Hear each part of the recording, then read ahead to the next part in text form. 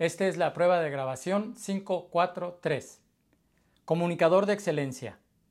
Origen de la buena comunicación.